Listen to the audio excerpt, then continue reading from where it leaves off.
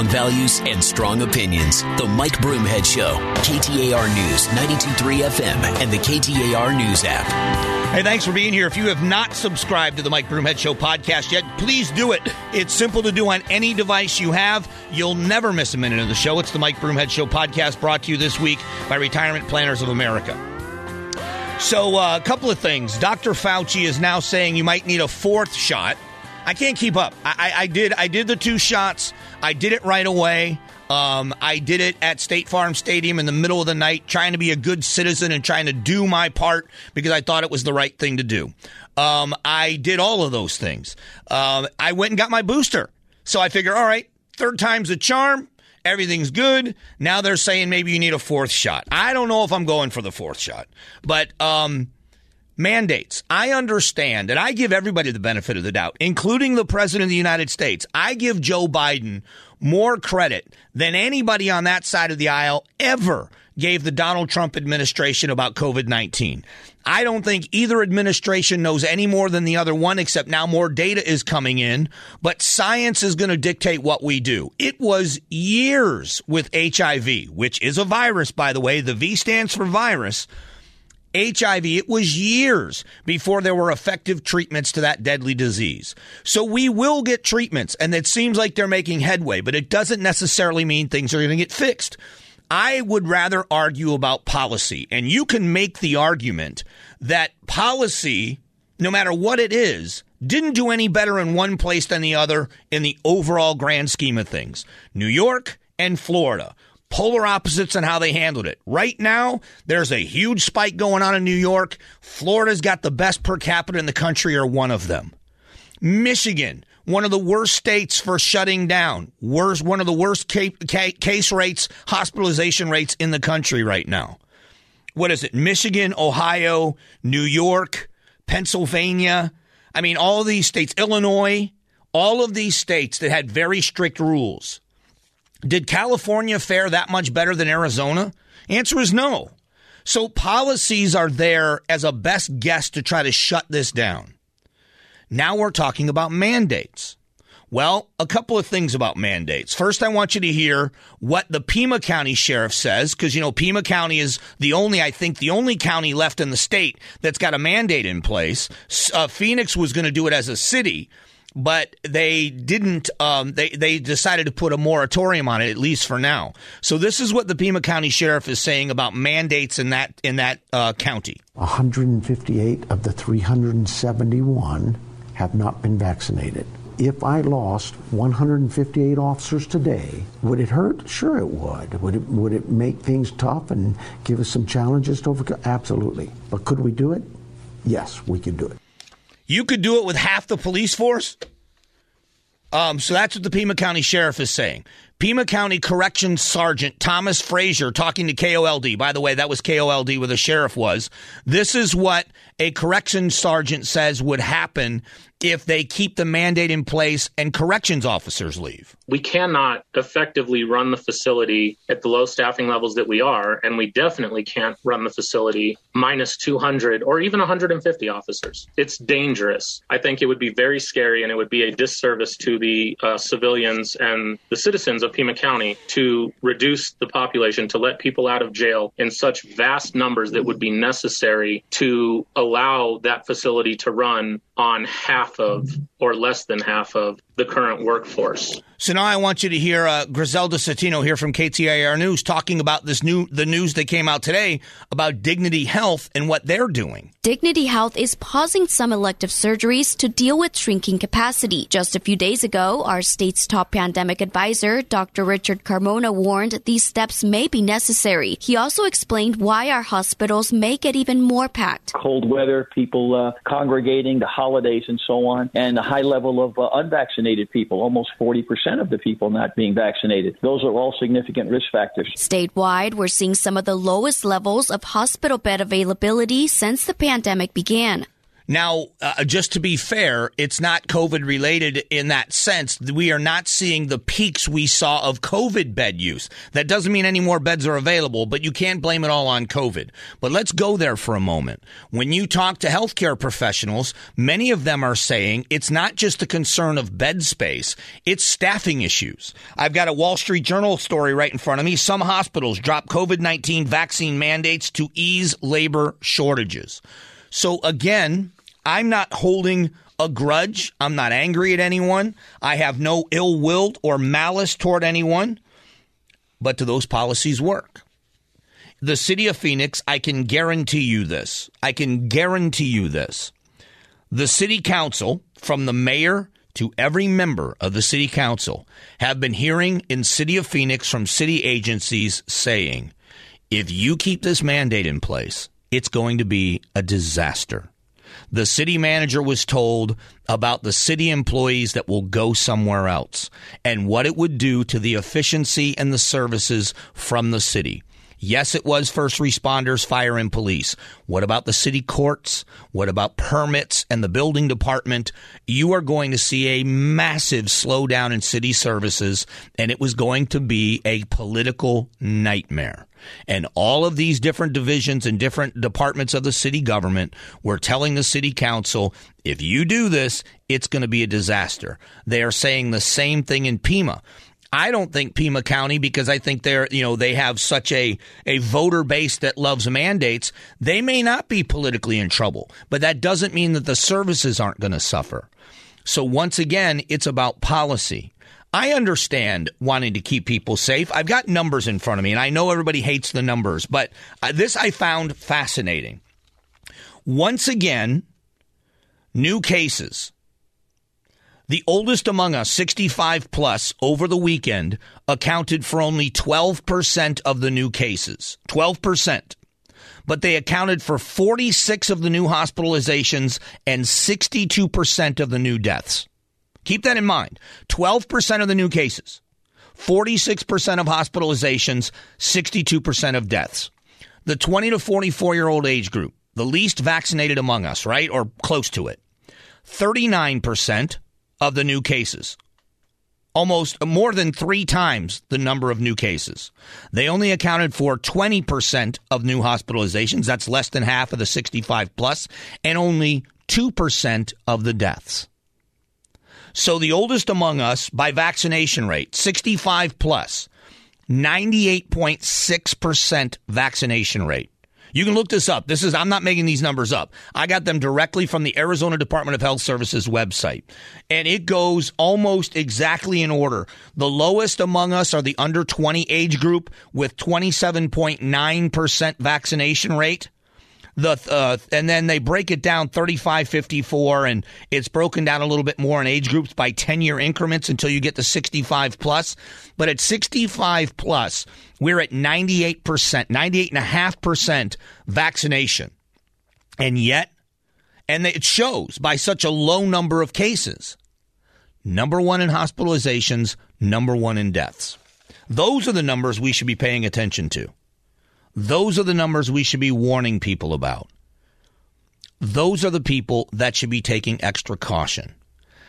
Mandates and all this other stuff is just mucking up the works.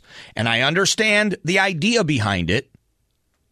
But is it effective? And it isn't effective. It's not working. So let's do something else. Inflation and the economy. If you haven't heard what the White House is saying about inflation and what's going to fix it, I'm going to give you an idea of what that is coming up next. Strong values and strong opinions. The Mike Broomhead Show. KTAR News, 92.3 FM, and the KTAR News app. Hey, thanks for being here. So I talked about this earlier, and I want to give you a compare and contrast, because I think in the end, if we talk about issues and we get rid of politics, we have a better understanding of each other, and it gets less offensive. And in the end, that is exactly where we should be. Here's the policy difference. The President of the United States believes that his Build Back Better bill is going to help with inflation. I want you to hear his belief, what economists are saying about Build Back Better. Most the economists are saying this Build Back Better bill is not going to increase inflation. It will diminish inflation. It has a negative impact on inflation. If they're paying considerably less for child care, considerably less for health care, considerably less for insulin, considerably less, and go down the list of being able to take care of their parents, all the things that are in the Build Back Better plan. The reason why people think economists think it's going to, in fact, diminish the impact on inflation is because it's reducing costs for ordinary people. Well, it's the money comes from somewhere, and that's where the issue is with this, is the redistribution of wealth idea. I'm not a historian. I'm certainly not an economic historian, but I have watched how things work, and I am a product of it. When you infuse more money into the economy, and when I'm talking about redistribution of wealth, I'm talking about when people have more of their discretionary income, we watch the economy flourish. When you reduce regulation and requirements on businesses, you watch the economy flourish. When you ask major corporations that deal with federal compliance issues, which is worse for them, which is more oppressive, or what hinders their growth and success, is it the regulations they have to abide by and compliance issues, or is it taxation? There are a lot of corporations that would say it's a toss-up. People think it's just taxation, and it isn't. So we did something here in Arizona, and I talked about this before, but it's a difference in policy. And if you look at Arizona's economy, we should be envied by much of the country, by most of the country. They made it a decision to make it easier for people to do business in Arizona. And this was a concerted effort from the governor's office and members of the legislature.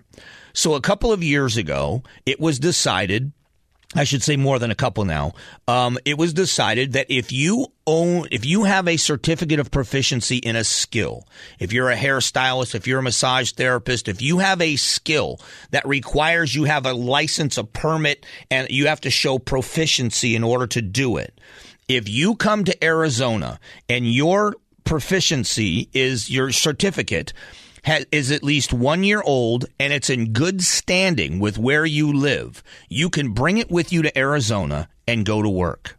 Now, you have to go through the process of getting licensed, but you can go right to work. So imagine someone, okay, I'll be stereotypical. A woman is a hairstylist and she's done this for a living. She lives in Georgia and she wants to move to Arizona. You come to Arizona, but you're not licensed in Arizona yet. So can you go right to work and cut hair? It wasn't that way before. So what you had to do was go get a job as a waitress or a bartender or go do something else until your licensing went through. Or go through the process before you could start working. Arizona made it so come to work, show your proficiency, go to work, and get licensed. You still have to go through the process. Arizona has still got oversight on the different skills that we employ. Well, they're doing the same thing now with commercial driver's licenses, making it easier to get your CDL, not lowering requirements, fixing the process. The supply chain shortage has a significant role in the cost of goods and goods not being on the shelf. We don't have enough qualified truck drivers. It's a dangerous job. They're only allowed to work a certain number of hours per week, and they got to keep a logbook because you don't want somebody exhausted driving a truck that big, driving a truck that fast. So this is something that is important. So the governor's office in Arizona is saying we are going to reduce the process. We're going to make it easier for people. When you do that, businesses flourish. So it's two different policies here. Agreeing that we all want the same thing. I started a place saying we all want what's best. We want people to have their best chance of success. Right now, there are 3.8 or some 3.5 million jobs that people are not filling in America. And yet, we continue to write people checks because they have children. So you are making people more dependent on the government. Well, there are people that can't pay for health care. I agree. Listen, I think that when you watch how businesses have handled it and employers are now having in-house child care available so that parents can have their children on campus or wherever they work in order as a benefit, as part of their benefit package, things of that nature. It can be solved and should be solved by the private sector. So you can say, and this is where the political argument comes in. One side of the aisle says this side of the aisle doesn't care about these issues and poor people. Not true. I want people to have health care. I want people to have child care. I want families to have enough food to feed their families. I want all of that to happen. I just don't think the government solves the problem. What we are on a path to now, if you look at what's happening, there are jobs out there and good paying jobs out there for people. People have an opportunity right now to go to work, and they're not taking it. Well, they're being subsidized hundreds of dollars every month for their children. Why not get a job? Why not provide them an opportunity to be self-sufficient? I just think it's a difference in policy. The federal government wants to take from the rich, believing it's not going to affect the economy in any way, and they want to give it to the poor people, and that somehow is going to raise their stature and raise their financial place in life. That's not true. It doesn't work that way. And then what happens is those families that are getting the hundreds of dollars every month because they have children become dependent on it. When you pull that rug out from under them, now they're in financial trouble, and that's where the politics plays a role in this. So I'm just giving you two different perspectives. One is, let's make it easier for people to work. Let's make it easier for people to be employed. Let's make it easier to give people opportunities. The other says, we're going to confiscate wealth from one group, we're going to give it to another group, and now you're dependent on us. And by the way, there's all kinds of rules attached to it. That's not the way I think America's great. I don't believe it at all. I think we're at our best when we give people the opportunity at self-sufficiency. And none of this in this Build Back Better bill is about self-sufficiency. It isn't. It's about dependency. In a moment, we're going to talk about schools and education. That's coming up in just a moment.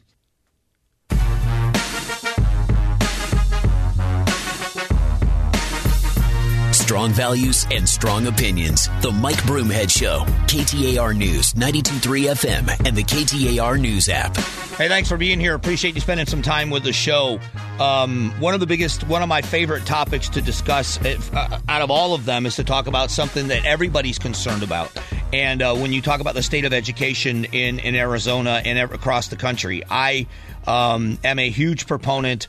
Being someone myself, as I've mentioned many times, such a horrible student in high school, but I was a very good elementary school student. I learned so much early, and I excelled. I was, kind of one of the accelerated students when I was a kid, lazy, horrible student when I was older, nobody's fault but my own, just a lazy kid. But when I got older and education mattered, when I transitioned into this business, and, I've never been, obviously, if you listen to this show, I'm not a professional broadcaster. I am able to read and very quickly convey a thought on what I've read. I know that sounds silly, but the ability to comprehend reading comprehension is a huge thing. And being able to do that when I was much younger, when this industry transition would have never happened for me had I not been a good reader. Now, I was a lazy reader, but I'm a good reader. And when you look at what it takes and what we're up against, it benefits everyone. A good education benefits everyone. An educated society helps everyone. The idea makers, the people that are out there, the creators of what's coming next. All of us have got to understand that it's over for us at one time or another. We are not the leaders in industry anymore. And smart leaders in every industry is constantly looking for their replacement. You can't be afraid to help somebody. I had so many people help me. I've mentioned before in this industry. Glenn Beck and I are so different in style and so different in many ways. But Glenn Beck has been like an older brother to me and has mentored me in so many ways. The willingness for someone that is that busy and that in demand to take time out. Who are we helping? Every good business understands their board of directors is getting older every day, and mentoring the young people. I would say one of the worst things that's happening in American politics right now is that nobody wants to let go. No one wants to let go. They're in their 80s and they're still in American politics. And it's not just at the federal level. You look at our state legislature, there are some young members, but there are some people that have been there a long time. And it's not just turning over the keys at some time. Who are we mentoring to follow in our footsteps? Who are we mentoring in policy and the negotiation skills it takes and the things that it takes to do these things? That's what makes us important, and it starts with a good education. Because once you find something you love to do, and now you say, I want to do this for a living, do you have the skills to learn the skills? That's what we're up against. So locally here in the state of Arizona, I have been harping on the Phoenix Union High School District because I don't believe, and I hope I'm wrong in the long run and it gets corrected, I don't believe that they are setting their student body as a whole up for success. When you cave into the political agenda of defund the police, and now you're seeing high school campuses across the city are not as safe as they should be. I'm not calling them this horrible, dangerous place where kids' lives are in danger. I'm not even inflating this to that level. But you have school teachers across the district that are trying to make their voices heard, saying in-house, they're not running to the media. They ran to their schools and they said to these committees at the school campus levels, we don't feel safe teaching here. Kids are not required to walk around with their school IDs. It's in the rule book, but they're not doing it.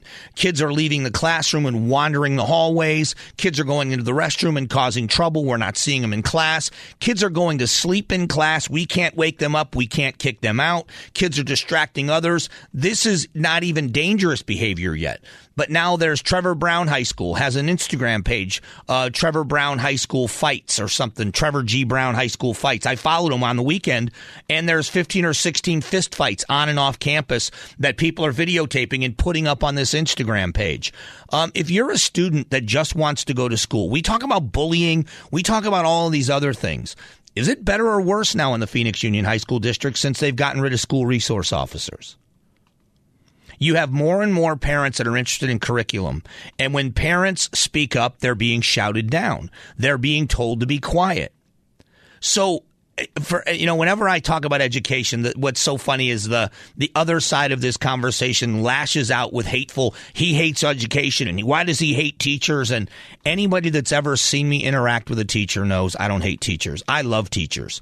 And those are the people I'm speaking for. Had it not been for teachers coming to me and saying, look at this, we're terrified. We keep telling the school, we are afraid to teach. We're afraid to be here. And their response is, go pull the orange folder off the wall and go over the folder with your kids. One sheet of paper that says, if there's trouble, run and hide. That was the safety plan. So now they're starting to make some changes, and I hope they make major changes because students and teachers that are on campus for education deserve to do so in comfort and safety. They should feel comfortable sitting in class and getting an education. A teacher should be able to say to a distracting or disruptive student, get out. Get out of my classroom. And then there should be repercussions. And kids should have to wear their school IDs. So if there's a kid wandering on your campus, isn't some gangbanger there to cause trouble, or it's a kid that you can identify that's supposed to be on your campus. All of these things work hand in hand. You've got and I think what you're seeing, and this isn't Republican, Democrat. What you're seeing are parents that are waking up and saying what we thought was going on in schools because we assumed it was like when we were kids isn't what's going on in this school anymore or in this district anymore. I think school choice plays a big role in this in Arizona. I think competition, a matter of fact, it's not a thought. I know it. Competition breeds excellence. And that is the case in the restaurant industry here in the state of Arizona, in the NFL, in any other major industry. Competition breeds excellence. And that's why we get rid of monopolies, right? I mean, our federal government doesn't allow monopolies because when you have a monopoly, we broke up the phone companies years ago because it breeds complacency. Well, if you give parents control of not only where their child goes, but where the tax money attached to their child goes, you're going to see a huge shift in how school management and administrations cater to parents, which is what every parent deserves. They should be heard. So I think we're going to get, and I think we need sweeping changes in how education is done in Arizona, and I think it's coming. I think it's coming very soon.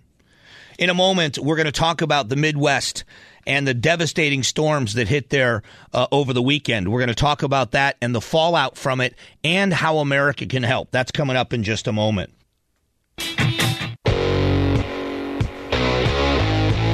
Strong values and strong opinions. The Mike Broomhead Show. KTAR News, 92.3 FM, and the KTAR News app. Hey, thanks for being here. If you have not subscribed to the Mike Broomhead Show podcast, please do it. It's simple to do on any device you have. You'll never miss a minute of the show again. It's the Mike Broomhead Show podcast, brought to you this week by Retirement Planners of America. And, so let's talk about what happened in the Midwest over the weekend. Disasters with storms and tornadoes all over the Midwest. And what I would say is it's sad when these things happen. And the politics in America seems to get uglier and uglier and uglier and uglier. And so I want you to hear, this is Deanne Criswell, who is the FEMA director, was on CNN. And, of course, this is the reason. This is going to be our new normal, and the effects that we're seeing from climate change are the crisis of our generation. We're taking a lot of efforts at FEMA to work with communities to help reduce the impacts that we're seeing from these severe weather events and help to develop system-wide projects that can help protect communities. All right, so and now this is the President of the United States. The likelihood of fewer weather catastrophes, absent a continued movement on dealing with global warming, it's just not going to happen. We all know everything is more intense when the climate is warming. Everything. And obviously it has some impact here, but I can't give you a quantitative read on that. So you have, this is all about climate change. This is the number one issue. The number one issue of this administration is climate change.